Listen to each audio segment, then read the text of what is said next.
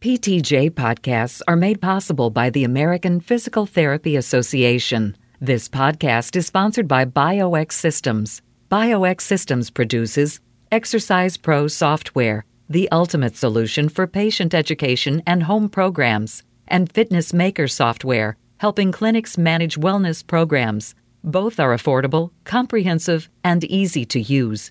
Visit www.bioxsystems.com. Welcome to PTJ's The Bottom Line for January 2010. I'm Donovan Stutel along with Dave Courvoisier. Bottom lines translate the findings of selected research articles for clinical practice.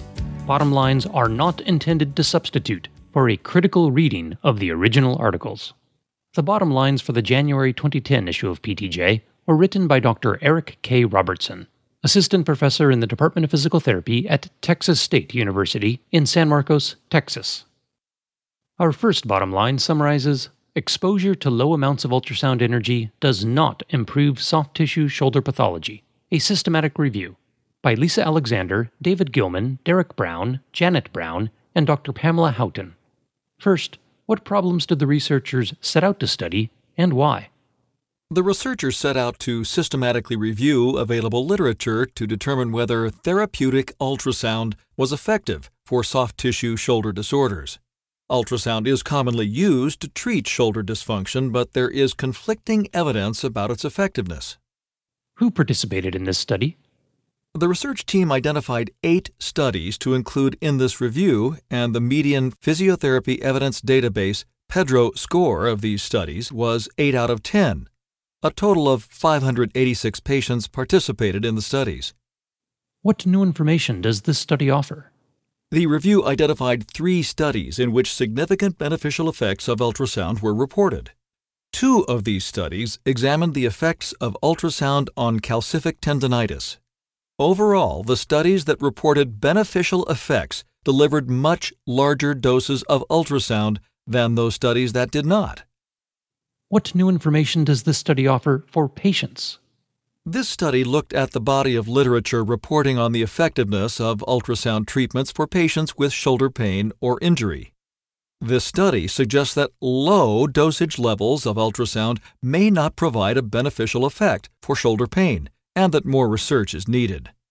How did the researchers go about this study? The researchers reviewed 5 electronic databases for articles related to ultrasound intervention for shoulder injuries. 727 studies were retrieved. Randomized controlled trials that utilized ultrasound for soft tissue shoulder injury or pain were selected. Inclusion of a study occurred through independent critical review by 3 reviewers on the research team who assigned each article a PEDRO score. Ultimately, 8 studies were identified, but a meta-analysis was not performed due to inconsistent use of outcome measures among the selected studies. How might the results be applied to physical therapist practice? The findings of this systematic review suggest that when less ultrasound energy, defined as intensity in watts per centimeter squared, by transducer head size by treatment duration, is delivered, ultrasound will likely not be effective, and that below a threshold of energy, ultrasound has not been shown to be effective. Although the effectiveness of optimal ultrasound treatment protocols has not been sufficiently investigated, clinicians can use this information to help make decisions about their current selection of ultrasound treatment dosages for individuals with soft tissue disorders of the shoulder. What are the limitations of the study, and what further research is needed? Limitations of this systematic review included the small sample size of suitable articles, heterogeneity of outcome measures across trials, and differing ultrasound dosages. Future research should focus on determining the optimal ultrasound treatment protocol for patients with soft tissue disorders of the shoulder. Our next bottom line summarizes, some factors predict successful short-term outcomes in individuals with shoulder pain receiving cervicothoracic manipulation, a single-arm trial, by Dr. Paul Mintgen, Dr. Joshua Cleland, Dr. Kristen Carpenter, Dr. Melanie Bieniek, Dr. Mike Kearns, and Dr. Julie Whitman. What problems did the researchers set out to study, and why? Current evidence suggests that the inclusion of manipulation may be helpful for individuals with shoulder pain. However, limited data exists to help clinicians identify which patients may benefit from the intervention. The researchers set out to identify prognostic factors for individuals with shoulder pain who would be likely to experience improvements in pain and disability following cervical and thoracic manipulation combined with cervical and thoracic mobility exercise. Who participated in this study? 80 adults with a primary complaint of shoulder pain who were seen by physical therapists at one of 7 physical therapy clinics served as subjects in this study. Subjects were required to have a shoulder pain and disability index score of 20% or greater, and to be free of red flags or signs consistent with nerve root compression and other conditions that would prohibit manipulative treatments. What new information does this study offer? This study identified 5 prognostic variables that were associated with an increased chance of having a successful outcome following the application of cervicothoracic thrust and non-thrust manipulation for patients with shoulder pain. The variables were pain-free shoulder flexion of less than 127 degrees, shoulder internal rotation of less than 53 degrees, a negative NIR test, not taking medications of any kind for shoulder pain, and duration of symptoms for less than 90 days. When these variables were present, the chance of a successful outcome improved from 61% to 89%. What new information does this study offer for patients? This study identified patient-specific factors that were associated with a successful outcome when individuals with shoulder pain received manipulative therapy and mobility exercise to the neck and thoracic spine. Patients may benefit from this information, although the approach needs to be examined using randomized trial designs. How did the researchers go about this study? Participants in this study underwent a standardized physical examination and then received a series of thrust and non-thrust manipulations directed toward the cervicothoracic spine. The researchers classified patients as having a successful or non-successful outcome based on a score of +4 or better on the Global Rating of Change. Potential prognostic variables were entered into a stepwise logistic regression model to determine the most accurate set of variables for prediction of treatment success. How might the results be applied to physical therapist practice?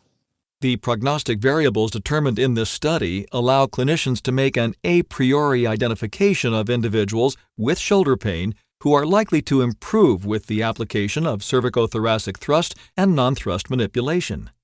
These variables, along with other clinical factors, may help clinicians to select the most effective interventions for specific patients. What are the limitations of this study, and what further research is needed? The design of this trial prohibits inferences regarding cause and effect. Also, the statistical model used may have resulted in overfitting of the model, resulting in inflated values for sensitivity, specificity, and likelihood ratios. Finally, some important variables may have been omitted from the model. Future research should focus on the use of randomized trial designs to determine whether the interventions examined in this study are effective for patients with shoulder pain.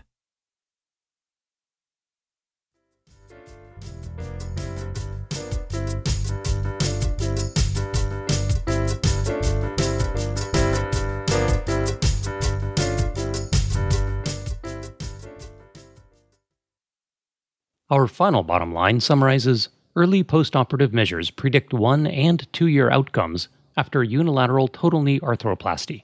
Importance of contralateral limb strength by Dr. Joseph Zenny Jr. and Dr. Lynn Snyder-Mackler. What problems did the researchers set out to study, and why? Most people who undergo total knee arthroplasty for end-stage knee osteoarthritis experience functional improvements and reduced pain. However, levels of recovery are variable, and not all individuals experience a successful outcome. The researchers set out to discern whether age, body mass index, pain, knee range of motion, and knee strength measured at initial physical therapist evaluation could predict functional ability at 1 year and 2 years after surgery. Who participated in this study? 155 people who underwent unilateral total knee arthroplasty participated in this study. Participants were excluded if they reported maximal knee pain of greater than 4 out of 10 on a verbal pain rating scale in the limb that did not undergo surgery. What new information does this study offer? Participants in the study experienced significant improvement at 1 and 2 years following surgery compared with preoperative status. Weak quadriceps muscle strength of the non-operated limb was related to poorer outcomes. Older age and higher body mass index were also related to poorer outcomes at 1 and 2 years. What new information does this study offer for patients? Patients' functional outcomes may be compromised if the quadriceps muscle strength of the non-operated limb is reduced and if their body mass index is high. How did the researchers go about this study? The researchers measured height, weight, quadriceps muscle strength, and knee range of motion and administered the Timed Up and Go test, stair climbing task, and the Knee Outcome Survey questionnaire at the initial outpatient physical therapy appointment and at 1 and 2 years after surgery. Hierarchical regression was used to determine which early postoperative measure could predict long-term outcomes. How might the results be applied to physical therapist practice? Although research is needed to test the premise, the study suggests that improved postoperative outcomes may be attained if physical therapists address the strength of the uninvolved limb after total knee arthroplasty, in addition to impairments caused by the surgery itself. In addition, patients and therapists should work to reduce body mass index in patients undergoing total knee arthroplasty. What are the limitations of this study, and what further research is needed? A limitation of this study was that the researchers did not use radiographs to evaluate the presence or progression of knee osteoarthritis in the limb that did not undergo surgery. Also, some of the outcome measures used were not validated in this specific population. Future research should focus on assessment of knee osteoarthritis progression in the uninvolved limb as it relates to predicting long-term outcomes, as well as establishing cutoff values for early postoperative predictor variables.